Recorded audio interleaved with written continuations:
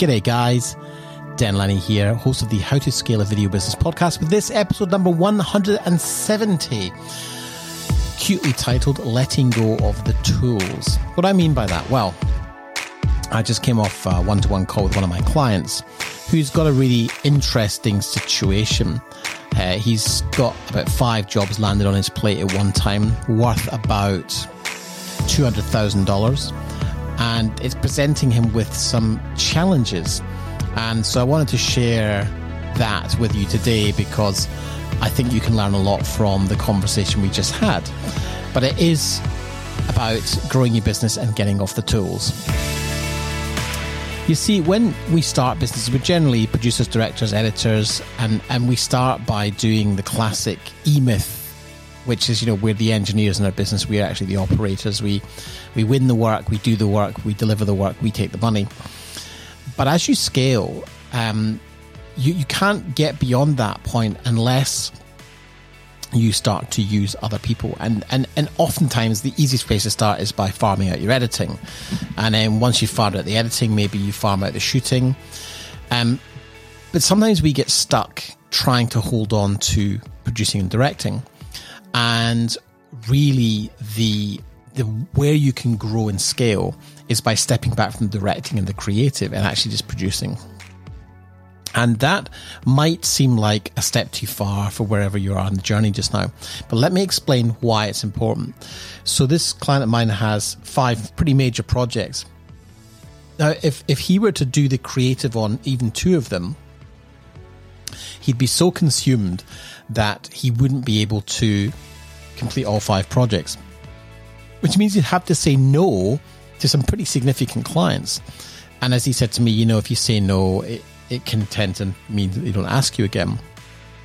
So what we discussed was, how could you take on all 5 projects without burning out, without dropping the ball, and without feeling like, you're snowed under? Because we know that one project alone can be all consuming, let alone 2 or 3, and certainly 5. You're likely to drop the ball. And so what we talked about was, what were some of the possible scenarios that would be ideal to make sure all these jobs happen? And I was sharing with him how I typically run my Sony projects. And that is, I always bring in really smart, talented DPs and directors to work with me as the producer. And so what that allows me to do is be the interface between the client, who was Sony, and all of their stakeholders and the creative team. And I find that way, because, when you're doing projects for Sony, there's a lot of requirements in terms of style, not offending any cultures. There's a lot of, I won't call it politics, but there's a lot of prerequisites that must be adhered to. And that can sometimes stifle a straight director's vision, because we can have a great directorial idea, but if the powers at Sony or whatever the client might be decide it's just not appropriate for the brand, we have to change it. And that can sometimes mean diluting what was a very strong creative direction into a much more vanilla style. And I learned this quite early on, but as a producer, I accept that is part of the deal of working with that client. And what I've always said to creative people that I work with on these projects is like, look, we don't have to do this, but if you are going to take this project on, this is how they like to work. And it doesn't matter who the client is. There's always going to be a degree of house style or house preference. And so you kind of have to accept that, this is not a project that is about your showreel or your creative desires.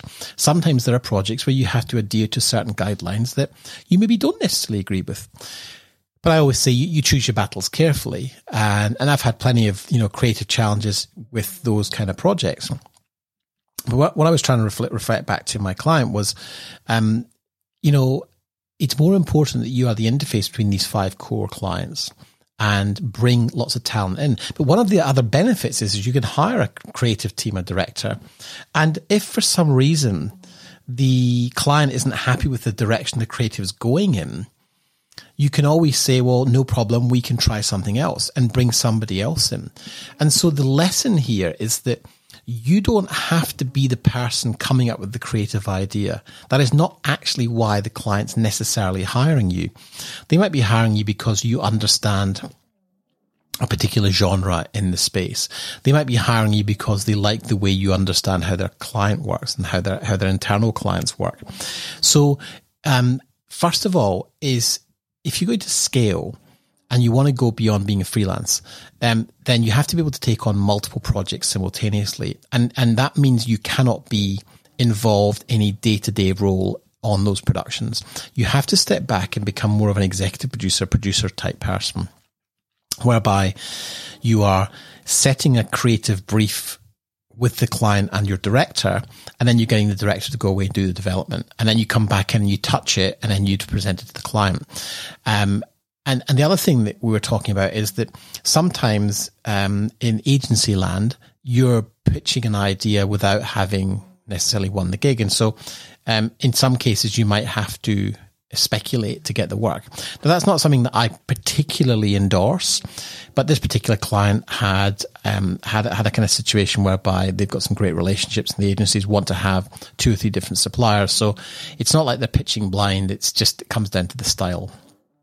Which means if you worked a particular style or a certain way of doing things, you get known for that. That could be your point of difference when it comes to delivering the work. So anyway, the conversation we had was, you got to go out to the market and start building a list of contractors who could help you with the creative. But that was only one part of the challenge. The second part of the challenge was, in fact, the production management side of running 5 productions and scheduling and working through production. And this particular client had an issue whereby one of his existing projects, the client who was in the US, he was based here in Australia, had struggled to make a deadline because of something had gone wrong with the power, and he'd lost power for a few days. And so the original deadline was moved because the feedback didn't come back at time. But that had a knock-on effect with other productions that were being scheduled in. And so what I said to my client was, the next hire you need to make is a production manager, because he's got a team of editors, he's got a team of directors he can work with, but it's the production management, and that's often where we can get very, very saturated. And of course, when you're dealing with creative, that's the right hand side of the brain, and when you're dealing with production management, that's logistics, that's the left hand side of the brain. And so it's very difficult for one person to flip flop between creative 1 minute and logistics the next.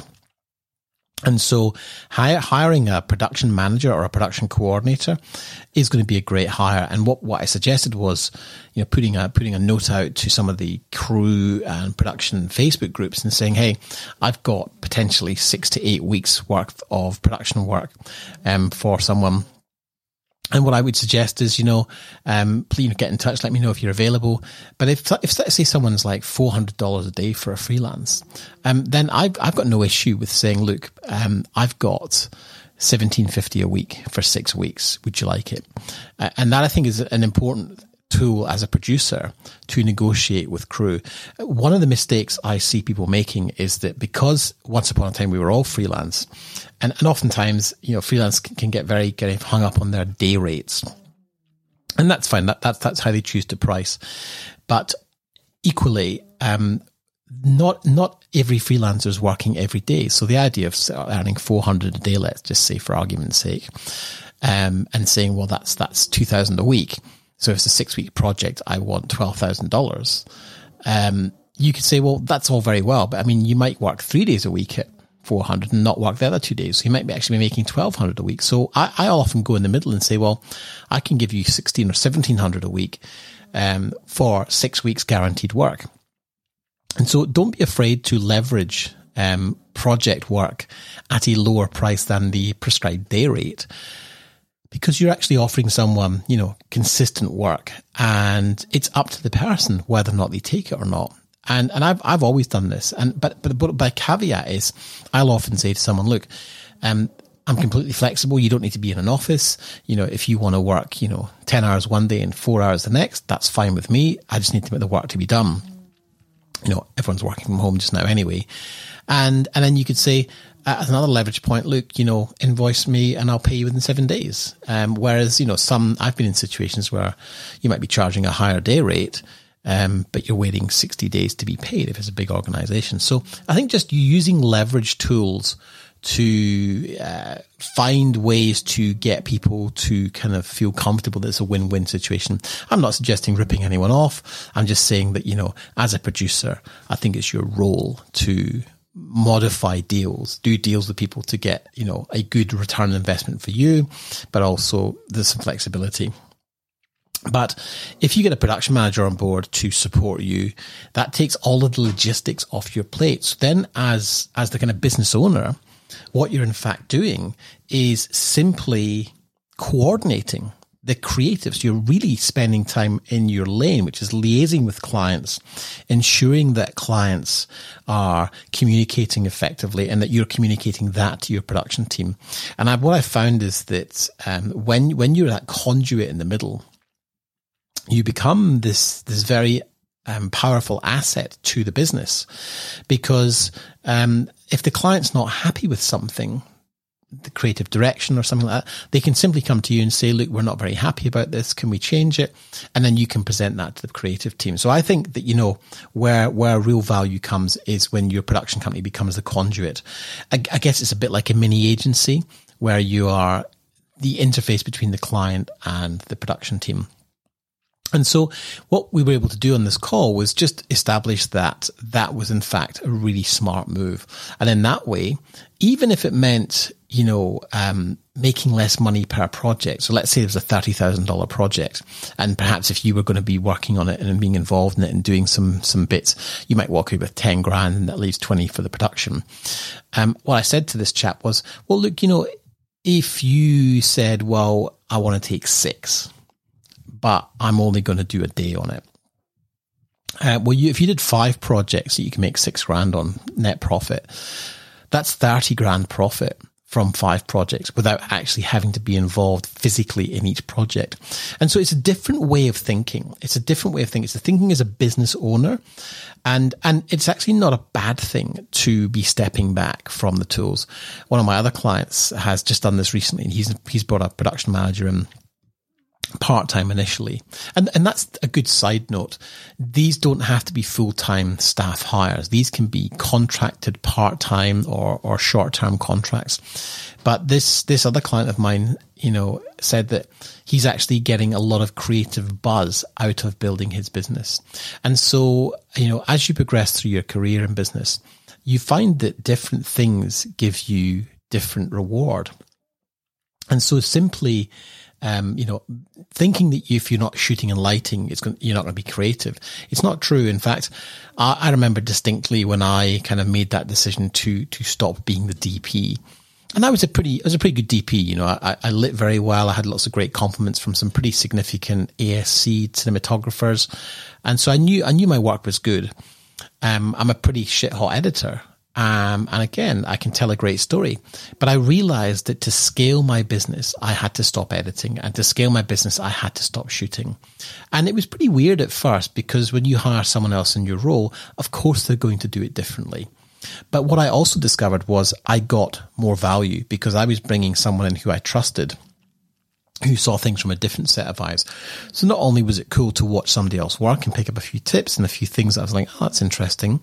But you can step back and be the producer and orchestrate. And I remember doing a big project just before we left for Australia with a client who wanted to shoot like 25 1-minute videos, about printer toner cartridge for like laser printers and photocopiers. And we actually hired Susie Perry to come in and present this in a studio. And I think we probably had 20 people on set. I remember Chris saying to me, he said, oh, that's fascinating watching you work, man. It was like watching a conductor. Everything was very calm. Everything was very smooth. And that's because we planned everything out meticulously. And I just stood back and made sure that Susie was happy, made sure the client was happy, and let everyone else. We had a fantastic team on set, from hair and makeup to camera work, to lighting. And I left everyone else to do their job on set, which allowed me to be interfacing with the client and the presenter. A fantastic director on set, and so what we were able to do was produce this incredible amount of work in a short time. But Chris, the client who was paying, considerable amount of money for this one day shoot, just said, I was just blown away by the way you orchestrated and conducted. And that, I think, is a great compliment. And that is what you want to be aiming for as a producer in a video production company that's scaling.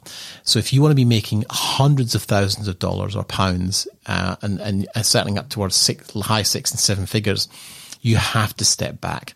The mistake I see businesses making that means that they don't reach their goals is they fall back into bad habits. They jump on the tools, and that is where things start to fall apart. You've got to build that robustness in the fact that if you're not on a creative role on set, doesn't mean that you're not being creative. It's that shift between freelance and business owner. A business owner orchestrates, makes sure that all of the component parts are working, and a freelancer has a particular role. They are shooting, they are editing, they are lighting, they are doing sound. And I've enjoyed all of those roles in the past. But I recognize that my responsibility as a business owner was to coordinate shoots, to coordinate clients, and make sure there was plenty of revenue coming in, and hiring good team, looking after them so that they would always take my call and be happy to work for me. But ultimately, you have to let go of the tools. And that can be a hugely challenging journey for many. Having said that, I have a number of clients who have successfully done that. And they find new ways to fulfill that creative flow, to fulfill that creative desire. And that is, orchestrating, coordinating multiple shoots simultaneously. And when you get to a point where you can put a shoot together and clients don't really notice that you're not there, but are really happy with the result, that is another whole level of glory. And it's funny, one of my other clients had been planning this big shoot that he got a stab at, and he got sick. He got really sick on the week of the shoot, and it was during COVID, and so he just kind of couldn't go to the shoot. And ultimately, the shoot had to be run by other people. And that sort of forced him into a position where the client was delighted, but Grant didn't have to be there. And he was like, my God, it was such an amazing example of just demonstrating that if you set things up correctly, you don't need to physically be in the room. And I appreciate that. That is going to take some time to overcome. And sometimes you're going to want to be in the room. And there's sometimes going to be very good reasons why you should be in the room interfacing with the client. I'm not saying you should be playing golf when there's a big shoot on. I'm saying that if you don't need to be there, try not being there and see what happens. Or if you are going to be there, just be the orchestrator, be the conductor, just turn up and be there saying, yeah, the team have got this under control. Interface with the client, have a chat, see what else is happening. And I think that will really, really serve you to move forward in the future. Anyway, guys, another short episode this week because I'm still unpacking my house, and I will talk to you again very soon. You've been listening to the How to Scale a Video Business podcast with me, your host, Dan Lenny. If you're a video business owner who's hit a ceiling and we benefit from mentorship, support, and coaching, then check out how you can work with me over at danlenny.com. Don't forget to subscribe and rate the show over on iTunes, and we'd really appreciate you taking a few minutes to leave a review. And don't forget to share. If you feel you've gotten value from this episode and you think it would be useful for other filmmakers you know, then please do me a massive favor and share it on social media and in groups that you might be in. So thanks for listening. See you in the next episode.